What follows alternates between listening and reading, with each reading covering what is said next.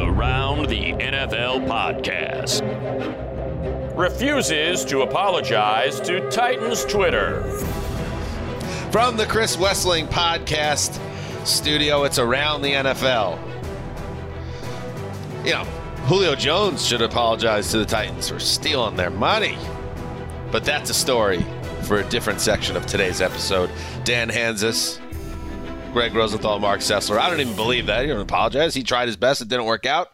Whatever. What's up, guys? I just think Titans Twitter should be happy that they're so front and center on this podcast over the last year. Certainly helped out by Justin Graver, the grave digger, behind the glass again. But now that Julio's gone, we're actually entering into the 3 to 4 month period where we no longer talk about the Titans. So enjoy today. They are a tad whiny.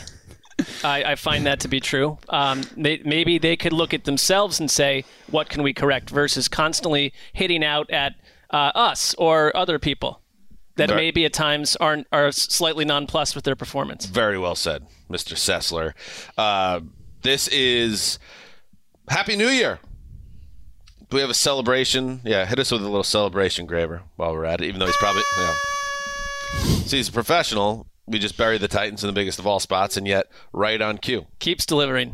He keeps delivering, and let's not even pretend to act like a message is not being sent behind the glass within that world now. Some of the social stuff we're seeing, the production value of the show. Can't do that from the beach.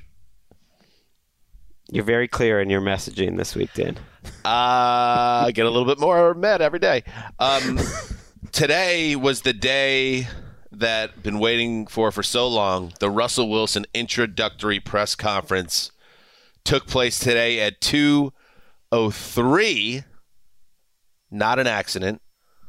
Mountain Time, introduced by the Broncos as the new quarterback. And we thought it'd be, we talked about how excited I was, how excited we were to see the unintentional comedy scale get shattered. So it only made sense that we check out the press conference. And instead of doing something live on Twitter, as Greg had initially planned, we said, why don't we, do something a little more permanent podcast-wise?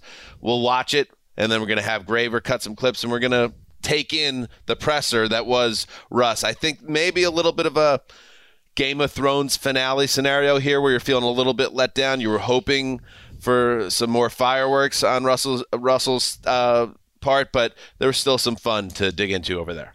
Well, I think that maybe Russell Wilson didn't have a total star turn in terms of cheesiness and folly, but there were other figures present that I thought maybe provided. Well, one really on Mark's radar, that's for sure. Oh, man. A man who's gotten a lot of positive vibes on this show, a man that has marched the troops with grace and dignity, I think, but we're going to save it. That is a tease, because I want to know. But before we get into the Russell Wilson introductory press conference, let's get you caught up in the news. And speaking of Mark Sessler, his boyhood team, his a grown man team at the center of it all. Let's do some news. This is starting to become very, very real that the Browns are going to go to the playoff. They're in victory formation, and Baker Mayfield takes a knee, and the ball game is over, and the Cleveland Browns have made it into the NFL playoffs for the first time in 18 long years. So, bringing up that clip to get into the Baker Mayfield situation, because it's kind of incredible to me that when Baker Mayfield and the Browns, they clinch a playoff spot there, they beat the Steelers in the playoffs, they take the Chiefs down to the wire. That was last year. That was early 2021. And now here we are with what appears to be almost certainly the end of the Baker Mayfield era. That's how quickly things turned here as the Browns are in the pursuit of Deshaun Watson, as we understand. And now Baker Mayfield releases a statement on his Twitter late yesterday saying that whatever happens, I just want to say thank you. and sounded like a goodbye statement. Then the reporting comes out the next day. Mary Kay Cabot, she reports it's very unlikely the Browns and Baker Mayfield have a future together. Then Chris Mortensen of ESPN comes out and says the Browns are headed for a divorce with Baker, even if the Deshaun Watson thing doesn't happen. And then the stinging line, they would like to have an adult at quarterback. Mark, your thoughts on how all of this has really spiraled in terms of the Browns and their security at the quarterback position? I think it spiraled quickly for us that are catching up to the news. It is pretty clear that Andrew Berry, Kevin Stefanski, fill in the blank, have been aiming to move on from Baker Mayfield. I would say even going back as far as during chunks of last season, and it's been their clear course. They've been doing homework on Deshaun Watson for a while. We've heard Matt Ryan linked to him. We've heard Derek Carr linked to the Browns. I am like, as a fan, I will not even, we can get into the rest of it. I think in the context of what Baker Mayfield is, he is not perfect. And I understand organizationally the struggle on what kind of an extension do you give someone who's clearly in a different tier? Secondly, if you're Andrew Berry, you're constantly going to be looking to upgrade at quarterback. That you cannot be one of the 5 or 6 teams in the AFC without one of those guys. And I think Baker Mayfield, if you list the AFC quarterbacks from top to bottom, is like 11th or 12th. I mean, he's not, but he's just, the floor is problematic and the ceiling is problematic with Baker Mayfield. That said, in the context of what he did for the Cleveland Browns after 25 years of shattered seasons and terrible quarterback play, me emotionally sees him differently, because I do think he gave them an air of attitude, and he kind of came in and said, I understand I'm coming to a team that was 1-31. Let me take you to the playoffs. And frankly, he changed that organization in a big way. He changed the expectations of the organization. He gave them an attitude and identity, not alone, but he was a big part of that. And these divorces are messy. And I think if you're a Browns fan, where I stand right now is, number one, I don't like the way this is playing out. And you can ping Baker Mayfield for going on and writing a letter when someone like Jimmy G didn't do that when the Niners traded up multiple picks to get Trey Lance. They're different people. This is the Baker Mayfield experience.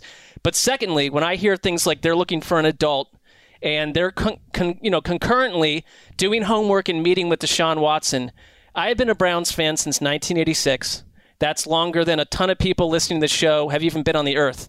I get that. It's mostly sucked. And you stick around because of loyalty, because you think that the minute that you bounce, this thing that's been this ugly is probably going to leave you behind and go somewhere glorious. I don't really care where it goes right now. I am out on this team, and I'm not saying that as some sort of grandstanding, look at me type of thing. I'm not. The energy around what they're doing right now is as negative as anything that the Browns have authored since I've followed this team, and there have been a lot of bad things, and I cannot connect the dots on how they think this is going to connect with one of the best fan bases in sports. I understand that will be a divided fan base, but I am de-energized by it. It's as cynical as you can get following a sports team, and my energy is not with them right now. Because of Watson. Because of Watson. The Baker Mayfield thing. The question, the Baker Mayfield thing is a byproduct of that, and I don't like how that's playing out either. In a vacuum, I have no problem with them looking to upgrade from Baker Mayfield to fill in the blank quarterback that they just simply believe in more, whether it's a draft pick or something else. I cannot imagine a version of me getting into rah-rah mode for Deshaun Watson a month from now or in the middle of next season. It just is. It's the one pursuit and the one angle and the one answer that I just don't really find. And the Browns aren't alone on this, but it does, like you were speaking, Greg, and you spoke really eloquently on it, the situation with Deshaun Watson and how the media has covered that situation. Let's pay attention here to what's going on in the NFL right now with ownership and teams that are rolling out the red carpet for Deshaun Watson and hosting him and hoping that he picks them. That is some grim business as well around Watson. And I totally get it, Mark. You and I, we have that shared bond, unfortunately, of when you think you have a guy at quarterback and he's not the guy. And look at that draft, 2018. Baker 1, Darnold 3, and now both guys will probably be history from their teams. They could be competing against each other in Carolina. They certainly could be. But I think what makes this situation different is, first of all, Baker had some legitimate success, and B, how quickly things changed on the surface, like you're saying, but behind the scenes, it sounds like, Greg, the Browns have not been sold on Baker for a long time, and that's now what's coming out in public. Well, I know I'm not trying to make this all about us, or about you, Dan, but I mean, let's bring up the elephant in the room. Tony Grossi was on our show last week with the Flashpoint series, right? Talking Baker Mayfield. Right. And, he pointed out they weren't even interested in signing him to a long-term extension when they put up 48 on the Steelers in the playoffs. And that was telling. And it's a huge win for the Flashpoint series. I mean, I know there's a lot to digest here, but ultimately we look at the first two Flashpoints. Who are they? Well, yes. Well, hey, here you go, Justin. Go ahead. And it should be noted that we're about to get to the news with Carson Wentz, who's the latest big-name quarterback to be moved in a trade. Ricky, I believe, hit me the horns again. I believe he was the first subject of the Flashpoint series. It's about getting in front of the story, not reacting to the story. That's what the Flashpoint's about. Right. Looking backwards, we could have done it on any number of quarterbacks. Anybody can do that. Because we are doing it on Baker, it suggests, almost energy-wise, that something massive will happen with Baker Mayfield. That's a good one. In the next 10 to 14 days. Wow. I may have brought this up too early in the conversation. The only thing we got wrong was it wasn't 10 to 14 days, it was 7. That is wild. We almost could misuse this power and make the next Flashpoint series about anything that we know will end in chaos about a week later. There's another way to look at it too, and now the war, train is off the tracks. Try to fix the war. But when with the Carson Wentz and Baker Mayfield, when you have the Godfather Part 1 and Godfather Part 2 to start a series, maybe you walk away. Maybe that's how it ends. Maybe we don't want Godfather Part 3. It's a great point, and I am annoyed that just personally that I didn't feel like seeing this coming a week or 3 weeks ago when we were talking about it late in the season. Now, you guys remember that. I was kind of standing on the table thinking when those stories came out about Stefanski, and I went back and read through some of them this morning. There was some in December where he was unhappy with the play calling, and then there was a lot on the record. He talked about how the protection wasn't great. He talked about how they were too conservative 3 weeks before that. He called out Mary Kay and say, I won't be your puppet, in the exact same week that he was quoted after the game complaining about Stefanski. And I thought that was a rough moment, and if they weren't ready to move on, that's going to inform it, because an adult in the room, it makes sense to me in the sense that he doesn't seem like he's brought his team along with him. You hear whispers, it's not just the Odell thing, but that the locker room maybe is not totally in love with him. And I think that's where he's getting at for the adult thing. And you can see it in some of the ways he acts. Even the statement that you mentioned on Tuesday night, to me, it reads to me as phony. It reads to me as phony in the sense that you're trying to put this out there to win some sort of PR battle, or you're just the narrative, or you're just in your feelings, and that's totally understandable too. But it just feels a little phony to me, and that he's playing this public game. The part that I totally respect what you're saying, Mark, about the adult in the room is you're doing, you're saying that at the same time that you're going after Deshaun Watson, who's been accused of all these sexual misconducts, and you're essentially using those cases as a way to get Deshaun Watson. It's like the darkest way to use analytics or Moneyball or market inefficiency possible, and that's not really being the adult in the room either. Right. Hello, if you have a source connected to the Browns telling Mortensen, we want an adult at QB, you're trying to trade that guy. Why are you messing with your own leverage, trying to move Baker Mayfield out of the picture when you're putting it out there that he's immature and is not a leader of men? That's frustrating. But the other part of it before before the Baker statement came out, we were texting yesterday, and I was like, why don't they just run it back with Baker? All these teams are just running it back with these mid-tier guys and guys they're not sure about.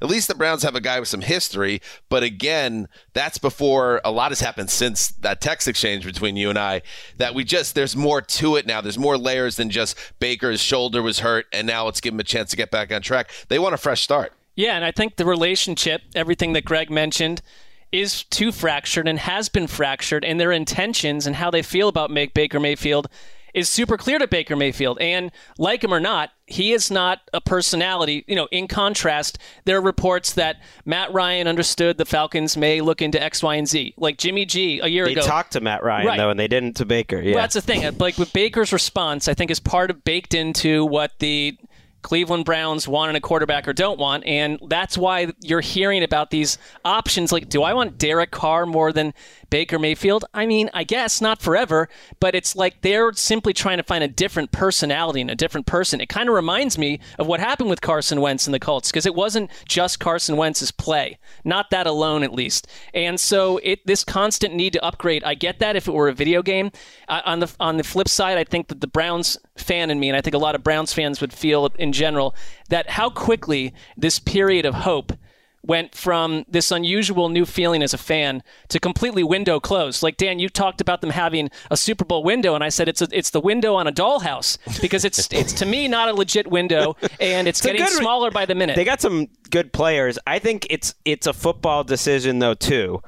All the leadership stuff would be swept under the rug if he was Russell Wilson. And this does remind me of the Russell Wilson divorce, too. Like, it happens to the greats of the greats. So if you're a middle-tier guy like Baker, it's probably inevitable that it's going to get ugly. To me, it's more about football ultimately than anything.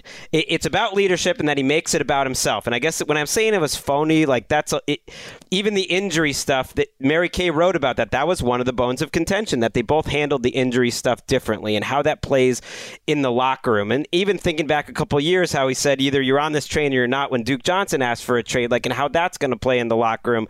That's maturity. But if he was Russell Wilson or he was Aaron Rodgers, we're not having this conversation. And I think his limitations as a player are real. He can throw it. I mean, he's miles better than Sam Darnold. He's, I think, a mid-level starting quarterback. The things he does well are great. I mean, if he sees the throw, he's a beautiful thrower of the ball. Deep, short, accurate, whatever.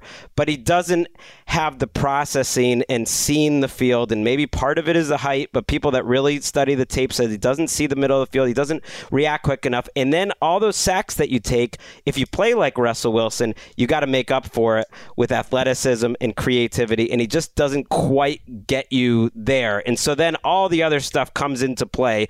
Do we want to deal with this guy when really there's not that much of a difference between him and whoever we get behind door number 2? I think he has a little more upside than Jimmy G. He's got certainly a more upside than Case Keenum or Brissett. But is the difference between the two that big that you want to keep him when you know he's not your future? No. I think you see what you can get for him now. If Carson Wentz can get you 2/3, Baker Mayfield's still got some value. I saw MJD in the newsroom, and he basically said that Baker Mayfield, in a good way, raised the expectations high for Cleveland, but he himself couldn't reach the expectations that he helped create. And it's that is the problem with a mid-tier quarterback. And again, I don't have a problem with moving on, but there is a scenario where they move on to almost nothingness unless there are multiple avenues of strategy, which I would assume there are with Andrew Berry, that if this doesn't work out, you're going else somewhere else. But you're going to lose the fan base, a big chunk of the fan base, for how this has gone down. I guess the natural question is, okay, if Baker's not the guy in 2022, and if they don't end up with Deshaun Watson, who is the quarterback in Cleveland for a roster that, the window is different sizes depending on who you ask in terms of their viability as a contender this year. But they're in a very vulnerable position now. Ryan, potentially. Carr, I guess. Jimmy Garoppolo. G. Jameis Winston. Is Baker a difference? Is Baker much better than any of those guys? I would say no. Would you ever draft one? And then you got the 13th pick in the draft? Yeah, interesting setup. And if I'm another team, if I'm Seattle, if I'm Indianapolis, I would think Baker would become like what Carson Wentz is in Washington. Some of these other deals we're seeing where it's like, okay, or Mitch Trubisky in Pittsburgh, we'll take a flyer on this guy. Maybe it works, maybe it doesn't, and then we can move on. He has 1 year left on his contract. And he has the shine of being a number 1 overall draft pick, of having some really effective stretches of play in the NFL. Look, he played really well as a rookie. I think the league caught up to him a little bit. He certainly played well at the end of 2020. I think he's a much better player than Carson Wentz, for instance, and I think he'll have a little more value. He makes a lot of sense to me with Seattle. It just feels like a Seattle move. I've never bought that they want to rebuild. I think they would see his attitude. He's on the final year of his contract. As long as he doesn't want a big new contract, I could totally see them giving up a second-round pick for him. If not them, then yeah, you mentioned the Colts, the Panthers. I think he's a very tradable asset. So they don't regret giving them the 5th-year option. They had no choice. Of course, they had to a year ago at this time. They weren't even giving him the long-term deal. Don't turn this into a bonfire of the vanity situation now, where you go back and forth in the media saying what a bad guy and teammate he is. I mean, we're halfway there. Just make the trade at this point and try to move forward. They're not going to have control, though, because players are going to talk. Like Duke Johnson already sent out that tweet, and I think there's some people who he rubbed the wrong way that are going to get their shots. The front office doesn't need to be leaking things to the world. Mark, I want you to have the final word on this, just because obviously it's such a seismic thing around the Browns. When things were good with Baker and the Browns, it was a lot of fun, though. Like because he always had that swagger going back to college when he put the flag at midfield at Ohio State. Like he was always that dude. And when that got paired with him playing well, like in that Pittsburgh game, that back half of that season, it really did feel like he had something there, and it was a nice run, I guess. Well, especially during his rookie year, when I think he was playing fast and loose and not in even the current system that I don't think is the greatest system for Baker Mayfield. And, I would sit home at night and actually turn on like NFL films, and it was like these 16-minute long featurettes on like live sound of Baker Mayfield during a game, and he's like making fun of Freddie Kitchens when Freddie Kitchens was still an assistant, and then he's throwing an 80-yard touchdown, and it's like I have never seen this as a Browns fan. As an adult, you go back to when I was in middle school, I don't even remember what was happening back then. It felt incredibly hopeful, and it's all so quickly changed. And you got to check yourself at the door if you get too bought in on one of these teams, because the way the NFL NFL works, though. Like I'm not a bust. I was trying to even separate him from like a Wentz, because it's just he's in the middle. It's crazy to think, but he gave us that moment though with Chris, with Wes on our show. He gave us that playoff win that we all got to enjoy together. One of Chris's last times on the show, and it was awesome. It was awesome for Browns fan to see them win that game. And the crazy thing, looking back, and I went to look at the PFF grades and stuff. Those 3 games he played to get into the playoffs over Pittsburgh, and then to beat Pittsburgh, and then the divisional round, I thought he played fantastic. That was as good a 3-game stretch as he ever had. Like, he had some brilliant moments. He played well when it mattered the most, but I just don't think they saw him as the long-term guy. Yeah, and last year hurt him a lot. While we're talking about the Browns, a couple other notes. Austin Hooper, by the way, great example. Austin Hooper, this time of year in free agency, so much money is handed out, and a lot of these deals don't work out. The Browns gave him 3 years to $24 million a couple of years back in free agency. They cut ties with the tight end now. So Hooper is out of the picture in Cleveland. And what else was there? They signed Jakeem Grant, one of the most fun kind of fourth receiver punt returners in the league. I like Jakeem Grant. There you go. All right, we got a lot more to get to. Let's take a break. We'll be right back. In other news, non-Browns related, the Raiders, they add to their pass rush with Chandler Jones. A nice move here by Las Vegas. Man, the AFC West has a lot of juice to it. Let's be honest. Chandler Jones now gets to line up with another big-time pass rusher, and you get the idea here with Max Crosby that all these teams, it's become an arms race now. How do we stop all these big-time quarterbacks? Jones has been I don't think anyone has more sacks than Jones since he came into the league. That's a nice get, right? I think this was about relationships, too, because obviously we know that Chandler Jones can play still. Josh McDaniels, Dave Ziegler, these are former Patriots guys. They have Patrick Graham as their defensive coordinator. Patrick Graham worked with Chandler Jones as a D-line coach or a linebackers coach in both positions back in New England. And it's like you ship out certain players, you bring in guys who are going to fit your system, and I like the fit because I think Chandler Jones is someone that produces year after year. And I mean, it's not just the 5 sacks in week 1 a year ago. It's like he was a little up and down last year, but in general, he's been very consistent, and he can bring the heat in a division with tons of quarterbacks. That's a wild pass rush duo, Crosby and Jones. It's funny, Arizona gave all that money to J.J. Watt and ended up losing Jones, at least partly because of it. They made that choice. But it makes sense with the new coaching staff coming in. They ship out Yannick Ngakoue to Indianapolis for a cornerback, Rock Ya-Sin. So the Raiders also get a guy who will be projected to start at cornerback for them, who had a pretty nice bounce back, good second year. The Colts seem to like him. That's a fair trade, I like it. Good move for the Colts. But I like Josh McDaniels and the Raiders, knowing that they're going to have to be better on defense in that division. All these teams have great pass rushers, though, on paper. The Chargers, the Broncos, the Chiefs are probably the ones that are trailing right now in terms of that. And Ngakoue is going to join Gus Bradley again. So it's like coach bringing guy in he knows will fit his system. That's his third time. That's his 5th team in 4 years. A little bit of a red flag there, but he is a good pass rusher, and they need it. The Colts need it. They had to give up something to get it, but that's a good deal of NBA like 3-team trade almost type business for them both to get something out of that. Speaking of things that looked good on paper, Julio Jones was acquired by the Titans last offseason for a second-round pick. He was supposed to form a double alpha scenario with A.J. Brown on the opposite ends of the Tennessee offensive attack. It never really came to fruition. Jones once again battled a lot of injury issues. Did put some good tape out there as well, but overall it was a disappointment. So the Titans say we're getting out of this business. They released Julio Jones, reportedly will be designated a post-June 1st cut, saves Tennessee $9.5 million against the cap this year.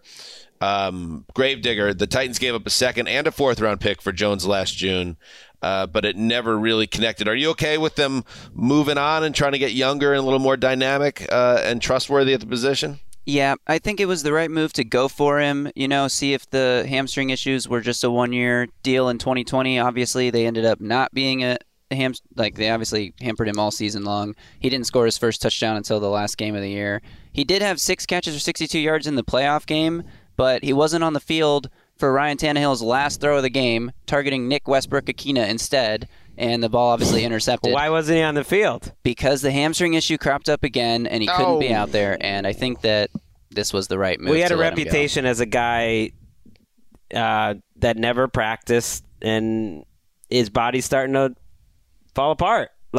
Just a supreme athlete that maybe didn't have the reputation as always putting in the work in practice. And this isn't just casting aspersions on him. Just look at the practice reports since 2018. He hasn't practiced from September to January, and he's turning 33. I'm with you, Graver. It made sense to me at the time, and yet I put him at number 50. We combined here as a group. Good group. What do they call it? Think tank. Think tank. We were watching the Russell Wilson. I offered a word of advice during that. I was just like, where should we put him? And we thought between Will Fuller and Marquez Valdes-Scantling, that feels about right in the middle. It's worth a shot. Digger, I have a question for you. Digger. 26th pick in the draft. Good wide receiver draft. Would they have other needs? Would they ever dial one up? I mean, they can't just not address that position. As a fan, I'm hoping that Chris Olave falls to 26 and ends up in Tennessee. And I'll ask you this, Digger, because the Titans Film Room podcast covers all things Titans. You and James Esparza. Is this call for an emergency podcast, or how does it work with your James program? Was an old co-host, actually. I'm with Justin Mello of the Draft Network these days. What happened there? No. Graver's breaking up. There's a lot of breakups when Graver's involved. Exactly. That's all I'm saying. That's not the Yeah, let's hope man. He's not linked to the other situation that you're embroiled in. No, James is a friend. We're cool. He just didn't want to do the pod anymore, and we went in a different direction. I tried to give you pop and get your buddy's name on the show, and then I found out you fired the guy. So. Justin Mello writes for the Draft Network. He's a great insider. He's the co-host nowadays. We did our pod last night, So we said this was a big possibility and covered it briefly. Well, they had literally Flashpoint. they had no cap space going into the league year starting. I believe they had like less than $1 million. They were less than $1 million over, and so now they get 10, but they don't get it till June 1st. They unless they make any other moves, they are not going to be particularly active. The team that you got is the team that you have, and I really think that Harold Landry contract, not that it was a mistake, but I think it gummed up the works in free agency here of none of these pass rushers wanted to take less than Harold Landry. Like Chandler Jones came in for pretty much Harold Landry's contract, and it took him 3 years on the open market to get it. Greg, counterpoint. Yes. Great job by the Titans. You've gone and gotten your guy, but you've mucked up the market and caused so much consternation that no other team is going to add a pass rusher. Eventually, that is next level strategy. They'll have to Right. sign. It's like what the Jags did with Christian Kirk. Bingo. Because Von Nailed it. Miller's still Titans out Jaguars AFC title game. there. Melvin Ingram. There's a still lot looking. of guys out there. Still looking. In other news, the G-Man. We thought that we ended up with So stupid. Mitch Trubisky. They didn't end up with Mitch Trubisky. As I said, he lands with the Steelers to be their starter, maybe. So the Giants pivot. They sign Tyrod Taylor, formerly of the Texans, formerly of everyone, to a 2-year, $11 million contract. This is right there, Greg. That is the contract for the, good, top backup / maybe I'll be your starter contract. That's the money, right? That's it. I was surprised he got this much. He got 8.2 guaranteed, so a little more than Mitch, a little more than Teddy Bridgewater in Miami. That's got to annoy you. No, it's fine. I mean, they were all in the same ballpark, but the fact that Tyrod got it was surprising because he didn't have a good year in Houston. I mean, I know it was a tough situation, but Davis Mills certainly outplayed him when he came back from that injury. He's turning, 33? And this contract would indicate, he's probably going to play if they have a losing record. Well, the Bills front office guys know him from 2017, and that's the Giants general manager right now. I like what I like about this. I like about Teddy Bridgewater. I like about Drew Lock, assuming the Seahawks don't do something totally stupid and not add another quarterback. They are properly slotted for the rest of the offseason. We will not talk about them unless we are exorbitant, because we're not going to have to hear about Tyrod Taylor being sold to us. Got a lot of shows to fill, I know, buddy. but we're not going to have to hear about Tyrod Taylor being sold to us as a starter. And Okay, sorry, it's 1B. You're or just Teddy, happy it's 1B. They're just in the mix where they should be. You're a quality backup. Enjoy it. Did we ever talk Teddy on this show with Miami? We did. Fall We through had the a cracks? conversation. Absolutely Because covered it. I can tell you what. Has your short-term memory been compromised? in some We'll way? be it talking. thoroughly. We'll be talking some Teddy. We'll be talking some Tyrod. Yeah, these contracts used to go to Chase Daniel. Somehow the prices have not gone up. I had a conspiracy from someone that was like, "What's going on?" It's like our teams capping these prices at these positions or something. I'm actually surprised that they haven't been that high. That's called collusion. Right. GM that would or be. GM, That just would be. simply the general manager app, the GM app. The GM app would straighten things Right. out. Hey, no one Teddy. We can all agree Teddy, Mitch, Tyrod. They're Yeah. all about the same. Let's all slot them in right around here. And I know this from painful experience, and the Giants learned it or experienced it firsthand last year. You do not want to have no true plan at backup quarterback. When you have two bums as your backups, guys with no experience or of success, and you end up with Mike Lennon and Jake Fromm. And we get stuck with that on right. Thursday Night Football. Well, then which how is do you feel a about the disservice. Jets plan here? They just re-signed Flacco and gave the original round tender to Mike White, which is actually I like $2.4 million. I'm into it. Okay. Those are back. They're fine. Joe Flacco is going to be perfectly mediocre to bad, but not embarrassing. He's actually stepped in and been better than you would have imagined Right. the last couple Not of years. fun to when he watch, played. but I But hear when you. when you get in a situation where your backups are dreadful, you become unwatchable, and there's no progress that the organization can have in any way, even if you're in rebuilding. It just ruins got Joe everything. Judge fired. That in the press conference. I think did. with 5 or 6 games left in the called that. season, he had a pretty good chance to return. You blew it. In other news, Adarius Smith. Hey, the Patriots got a quarterbacks coach out of it or something. That's who we want. What a win. That's who What we is up want with that? guiding Mac Jones's future. Joe Judge. What's going on over there? They've got like 3 coaches, and it's just Belichick, Patricia, and Judge. I think they're not. What is happening? Like, they moved Patricia, into like too, the territory of not trying. Yeah, they showed. They're not trying. Patricia and Belichick were down at the Georgia Pro Day today. It's too much Patricia. Yeah, Greg Bedard's writing. It's like, yeah, Patricia's like the second most powerful guy in the organization. It's like, what is happening? It's like, who are the there's like 3.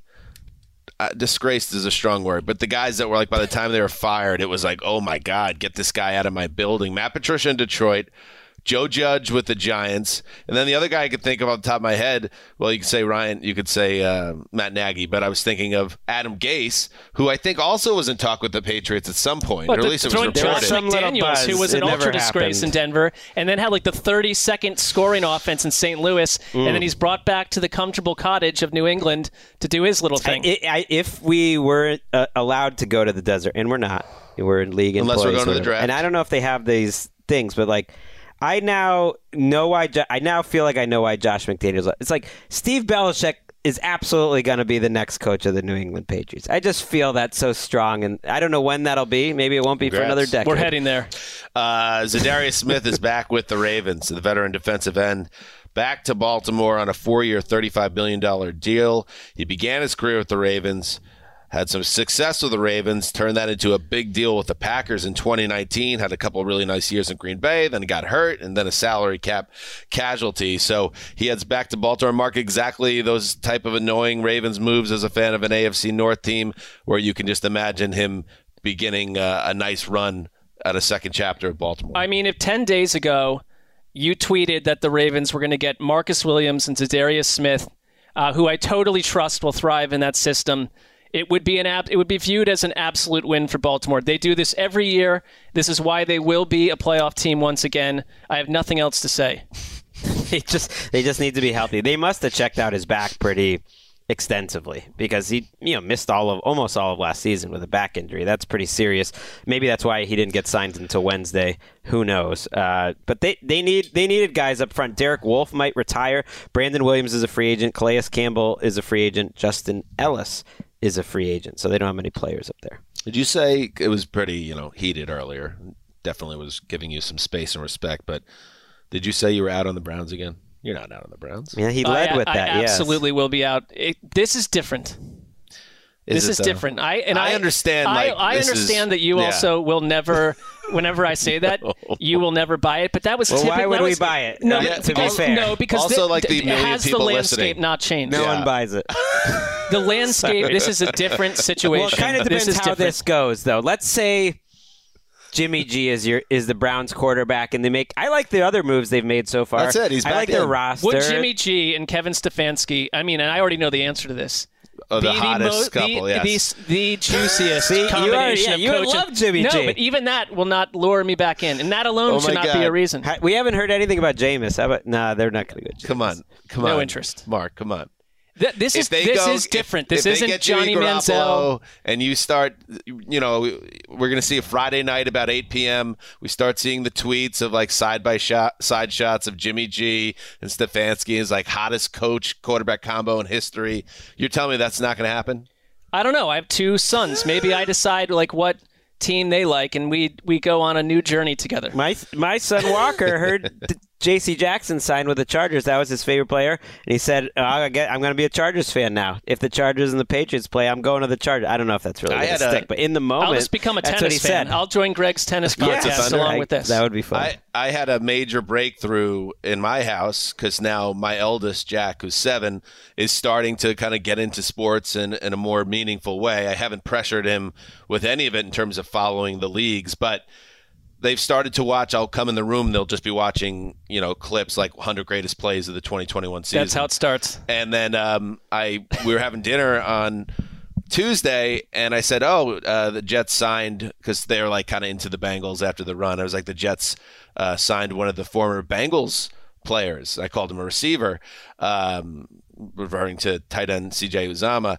And Jack goes, number 1? They signed number 1? Whoa. I was like, Jamar Chase. Yeah, he's really good. I was like, it's happening. It's becoming ingrained, yes. Our league, the Shield, is taking another soul. Do they think it's cool that you work for our league? Yeah, I find that doesn't don't translate. That part does not seem to be. But we've talked about it on the show. Like Right. you hear the same thing from like Hollywood stars or Tom Brady. I'm not like, sure it's the same thing. No, but it's like yeah. they don't care. Right. The children The of. kids, it doesn't Right. matter. So obviously, podcast host, that is not going to A get lower them. rung. Yeah. A lower rung, potentially. Wait, you're a columnist for NFL.com? Papa. Daddy, that was cool 12 years ago. All right. In other news, the Jaguars are at it again. Darius Williams, cornerback, formerly of the Rams, 3 years, $30 million, $18 million guaranteed. There's always a team. They're the drunken sailor of free agency, but also it hits on this thing that annoys me as someone that's bad at math. What the hell is the salary cap, and how does it actually work? At what point do they run out of $40 million contracts to hand out? There's got to be a ceiling.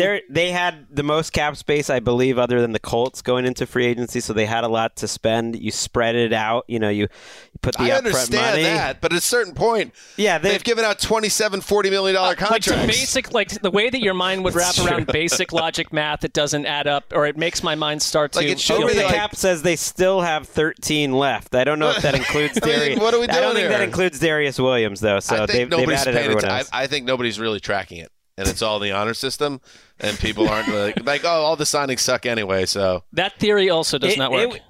This is where the pay scale conspiracy comes in, because how is Darius Williams a good player, feisty?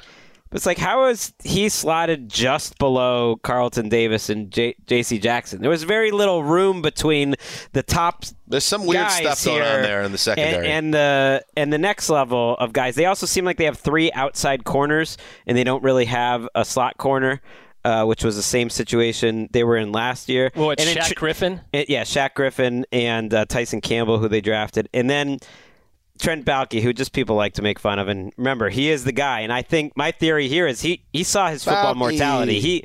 He knows he was lucky sort of to get one more crack at the apple. So he's just got to spend as much money as he possibly can, because he knows he's gone next year if it doesn't work. He in talking up Darius Williams, like, oh, if you don't think he can cover outside, just watch him cover Christian Kirk.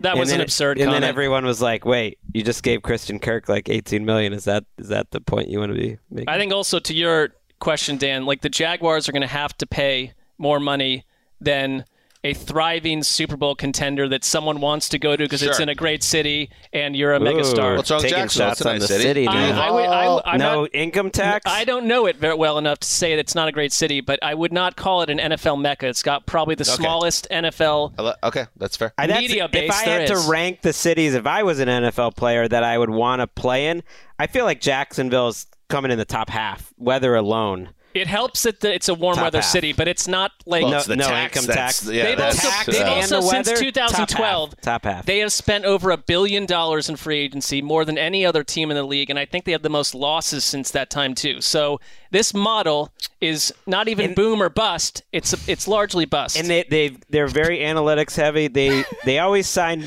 PFF favorites. What And it is hasn't so worked funny for to them. you? Dan wanted to get in and move on. No, from it's the just that Jags. I don't know. The last couple of shows, I'm like, when I think about it, why is the show so much longer now than it used to be? And then we just talk and we talk Yeah, and we it's talk. good stuff. I know. We're Yeah, not it gonna is have good, anything though. to talk about in May and June.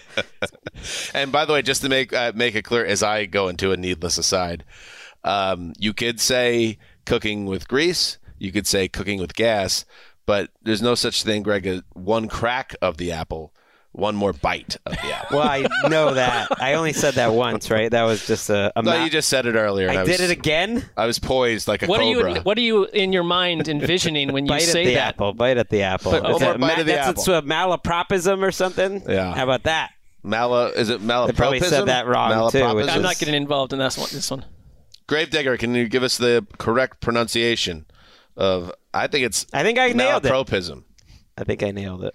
In other news, Marcus May is on the move, the former second-round pick of the Jets, who had some nice years there, same draft as Jamal Adams.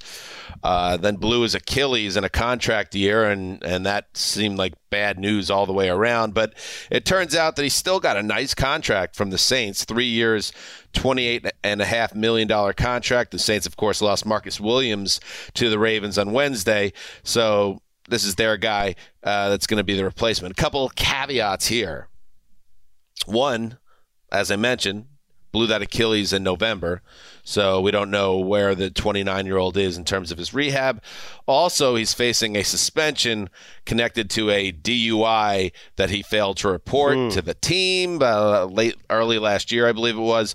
So he'll probably be suspended, but maybe that will dovetail nicely with his recovery period. Anyway, usually that's one game. He's a good player, not a transcendent player, not Marcus Williams. But the Saints could have done worse, as long as he's healthy. It's like the rare guy got drafted at 24. Like, he's suddenly 29, but he's not been in our lives that long. There's that defense is loaded. You kept Dennis Allen to maximize it. Their secondary looks pretty awesome. Lattimore, Chauncey Gardner-Johnson, Malcolm Jenkins is still there. You add May. P.J. Williams is a free agent. I am curious. I'm very curious about how this team is going to look, and they are reportedly the most likely team for Deshaun Watson, and there was even a report that if Sean Payton was around, they were not going after Watson. Dennis Allen is pushing and that for him. Allen is pushing for it, and that is one difference that you're getting with the Dennis Allen era. Interesting. Malapropism. What'd you say? That's what I said. You got it. Good for you. Thank you, Justin. Of course. You know when you can't quickly look up something like that and then feed it right into the show and help us? Can't do that from the beach.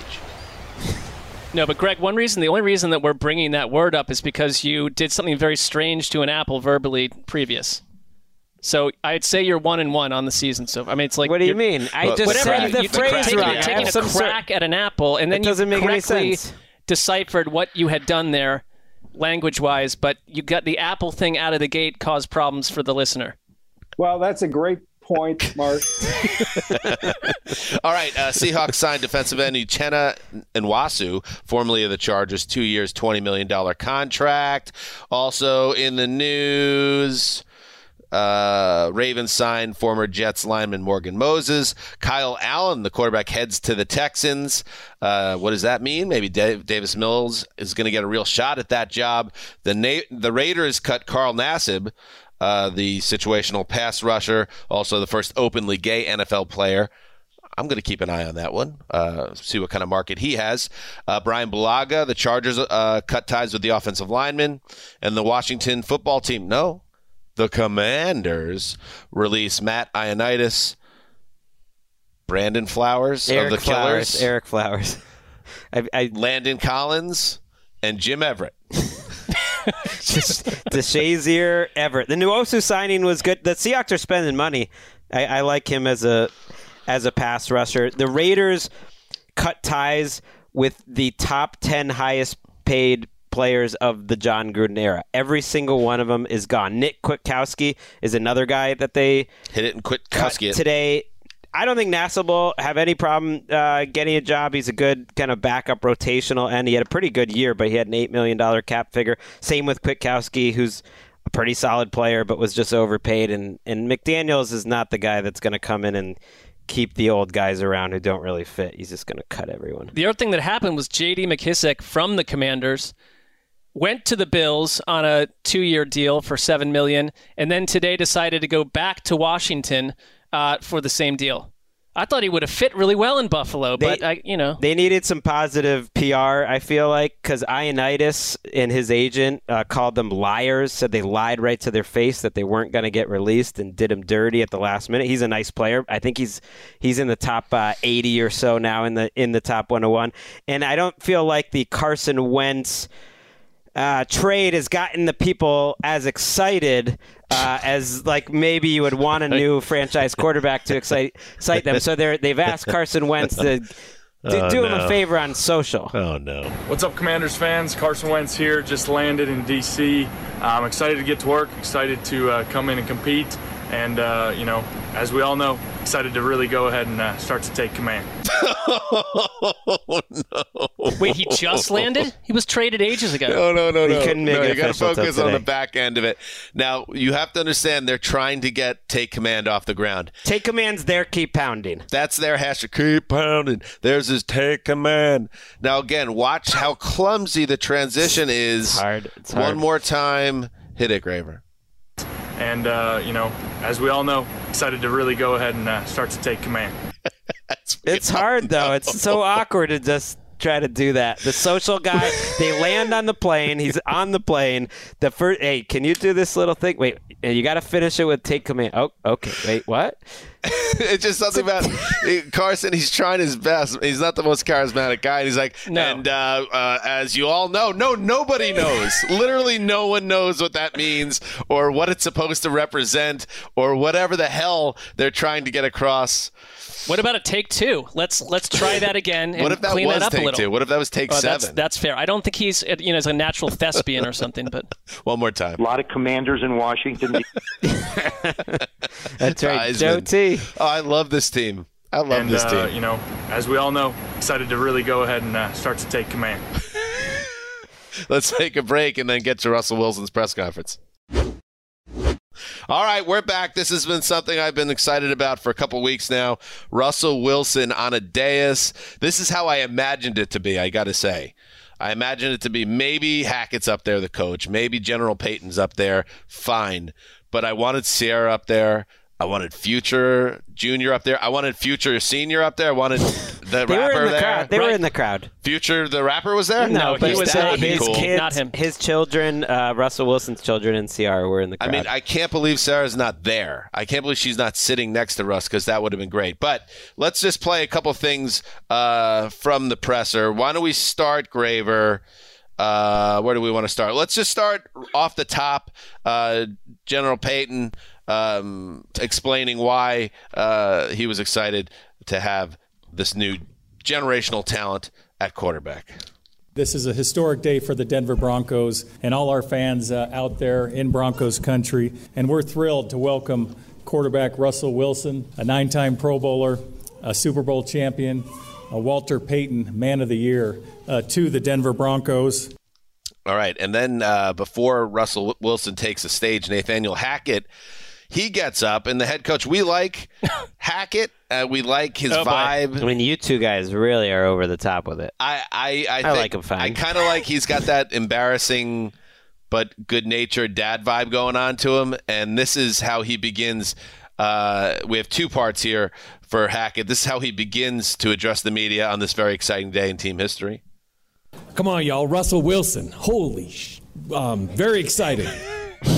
What is not to like, Greg? Such a little league dad move. I like him. I mean, that was an incredible opener right there. And then, like I said, it would have been cool if Ciara was up there on the dais, and that is something that I can absolutely promise you that Mr. Hackett felt as well.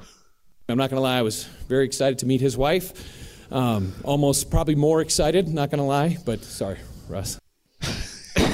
I mean, I like him because I feel like he says things that I would say maybe in weird situations. And I mean, certainly Gravedigger would probably echo that comment that he just made. What? Why? Because talking about another man's wife? Yeah, well, no, that's specific to Gravedigger, but I'm saying in general the awkwardness is... Did you connect with that as a guy that covets thy neighbor?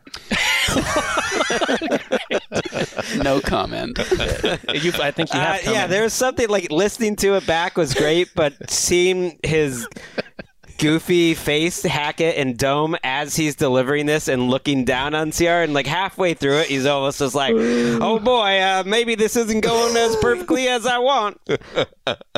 Maybe this isn't going as perfectly as I want. Oh, I gotta just finish it." Like no one laughed or anything. It was just weird. At one point, he had an aside said, "I'm very lucky to be up here in a suit." Like I don't know. The man he's intriguing. He's very excited, and I think that goes a long way. Wouldn't it be cool if Justin's Twitter bio was like producer, NFL Network, host, Titans Film Room, covets thy neighbor? She's separated. We're together. Good point. Good clarification. Okay, right, good. So I don't know why that came across as sad somehow, just the way you delivered that. But and then Russell Wilson took the stage. This is where I guess a little bit of a disappointment came in because you were looking for a ton of Russell Wilson cliches. We did get one that I really enjoyed that I hadn't heard before, and it's something I guess that we should all strive to keep in mind going forward. Every time I call a play, I want the offense to believe this play could go to the house every single time. you can't mistake the work. So I always say success leaves clues. Success leaves clues. He always says it. I don't think he came up with that. I think that's probably been... What does that mean? I think you can tell along the way if you're doing the right thing. I'm assuming that. Greg, do you agree with that, or? I don't know. That you can see the hard work in what you're doing. That's the clues. What if you're writing an NFL.com Right. article, right? You're 2 paragraphs in, and they're great paragraphs. You can see a clues towards a successful overall article. Success leaves clues. I'm with you. Or leads to clues? I don't know. Okay. Leaves clues. Leave the clues. Yeah. Okay, there you go. And then on the day we learned of the new Washington catchphrase, "Take command." Is that what it is? We're in command? He said start to take command. No, take command is the official hashtag. Okay. Everybody wants to know, Russell Wilson famously would end all media engagement with "Go Hawks." But he can't do that anymore, although it'd be kind of funny if he did. But he does have a new one.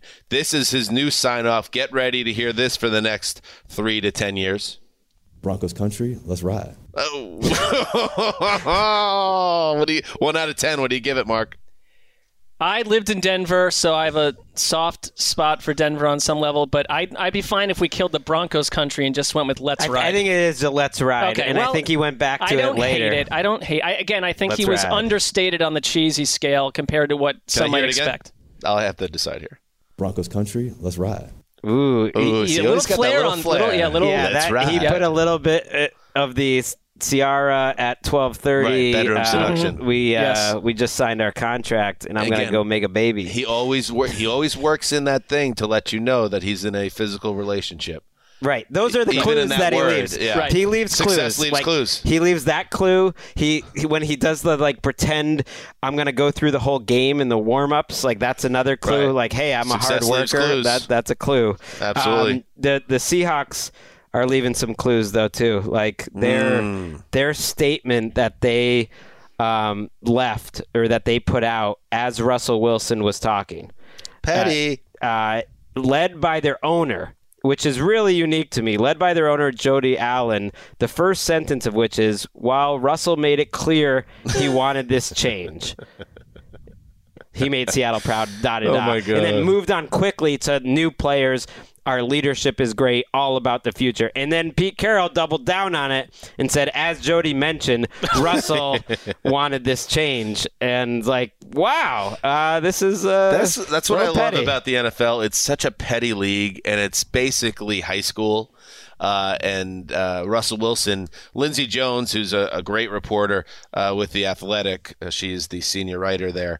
And she was plugged in enough, I guess, on Twitter to see that the Seahawks had went down that road. So she quickly pivots and asks Russ about the Seahawks, making it very clear that you, sir, were the one that wanted to end the marriage. While we've been talking, the Seahawks have put out a statement where they said that you kind of initiated this. Why was it that you felt that it was a time for change, and when did that feeling really start for you? Yeah, I did initiate it. It was definitely mutual along the way. There's definitely been a lot of conversations. It hasn't been I initiated anything, but it is what it is. I'm happy to be here. That's all I know. Obviously, I'm happy about the 10 years I've had, but I think that it's we'll have to read about it later. We'll have some fun, maybe with my book one day. We'll have some good stories. The way that she phrased that question was an A-plus home run out of the park. She left him with no avenue but to have to address it. And the way she worded it, he even had to ask again what word she used because it was cutting. How petty did they put it out during the press conference? That is insane. His facial reaction for half a second when she asked it was the most authentic. And he wasn't expecting that. Moment of the press conference because he just get this look at his face like, oh mother. Yeah, that's it. The look in his eyes like those sons of bitches. And Pete Carroll, as we're taping, they're actually doing their own press conference. I'm not really sure why. Just I guess announcing free agent signings. Because they signed a center, right? Announcing free agency signings, and Pete Carroll is quoted during that press conference saying, "We've been successful for a long time, and we're proud of that. But we're also proud of the fact that we know what we're doing." So he's just like, back off. We got this. It's fun little subplot. Cool Dad was asked, I guess, what his feeling was when he found out that it was happening. Oh, yeah. Pure joy. I like that guy. No, he wasn't I like asked that guy. anything. He just said that with no prompting. That's what we liked about it. So there you go. That is the Russell Wilson press conference, and hopefully Nathaniel Hackett could keep it together when Sierra's around during the season. It just seems like it's going to be a challenge for him, but I believe in him. There's no way she enjoyed that awkward 5 seconds. So, in hindsight, he could, revise the game plan here. I think they might start to have a thing where, like, they have a little, electric shocker on his body, and so when he starts to go off script, it's like, bing. Right, just rein it in, Dad. Chill it out. All right, there you go. 3 shows in. It is now the new year for the NFL. It's the 2022 season. We'll probably be back with another show tomorrow. We're going to track what's going on in our league. And these signings are going slow. Well more than half of the top 101 is still available, including 12 of the top 20, 5 of the top 10. It usually doesn't go this slow. I don't have a great grand theory why, but it's definitely just kind of moving along slowly and instead of all happening at once. Some quarterback dominoes that will determine where else might be the people quarterback go. stuff. If you're like one of our fans of the show, and we love you, who can't get enough of ATN, and like the more shows, the better, having a 4th episode this week comes down to not us, but our league, pepping it up a little bit. Let's get Allen Robinson off the board. Let's get Von Miller. Another off the quarterback move. Let's get Baker. Let's get Baker traded. Let's get Honey Badger moving. And if those things happen in the next 24 hours or so, you will hear from us. Could be an emergency podcast from our own homes. You never know, Mark. Well, no, this is about show business. So give us a good show, NFL, and then we'll give them a show. We also have Friday, the Around the NFL broadcast. Right. So even if you don't hear from us on Thursday, you could check us out on Friday, where we will give a full rundown of the week that was in our league, and then we'll be back Monday with another show. But again, you could hear from us again tomorrow. And if you don't, just listen to one of these episodes twice, and you're covered. Anything else? Definitely not. Great job, Justin, behind the glass. Randy, holding it down all week. I appreciate Mark held fire on his new enemy, George Payton. What was up with that? You were really getting annoyed. You thought George Payton was making it about him. One little thing where he was like talking about he was in the room with Hackett and Russell Wilson. They were going to a place like, I could only stick around for half an hour. Like, oh, you're so busy. Like, I get you're busy, but it's like he had a couple comments that felt a little corporate to me. It kind of rubbed up against my past corporate jobs that were not non-fun.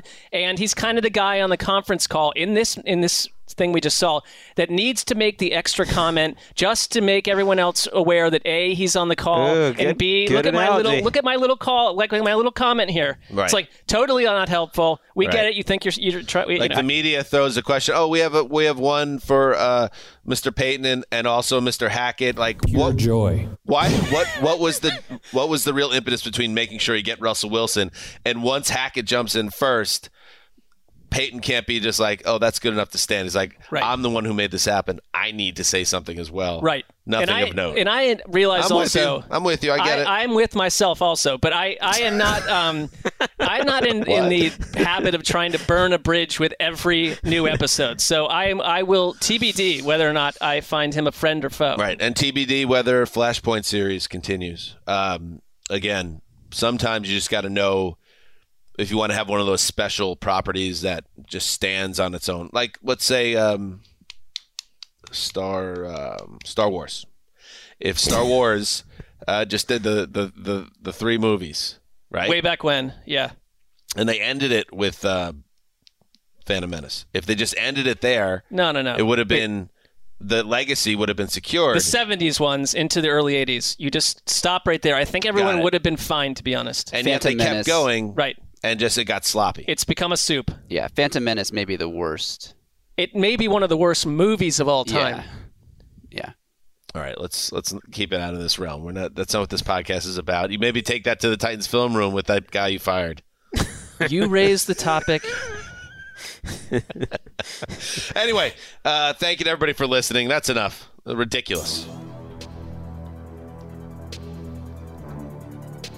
We'll be back maybe tomorrow. Definitely on Friday. Definitely Monday. Until then, heed the call.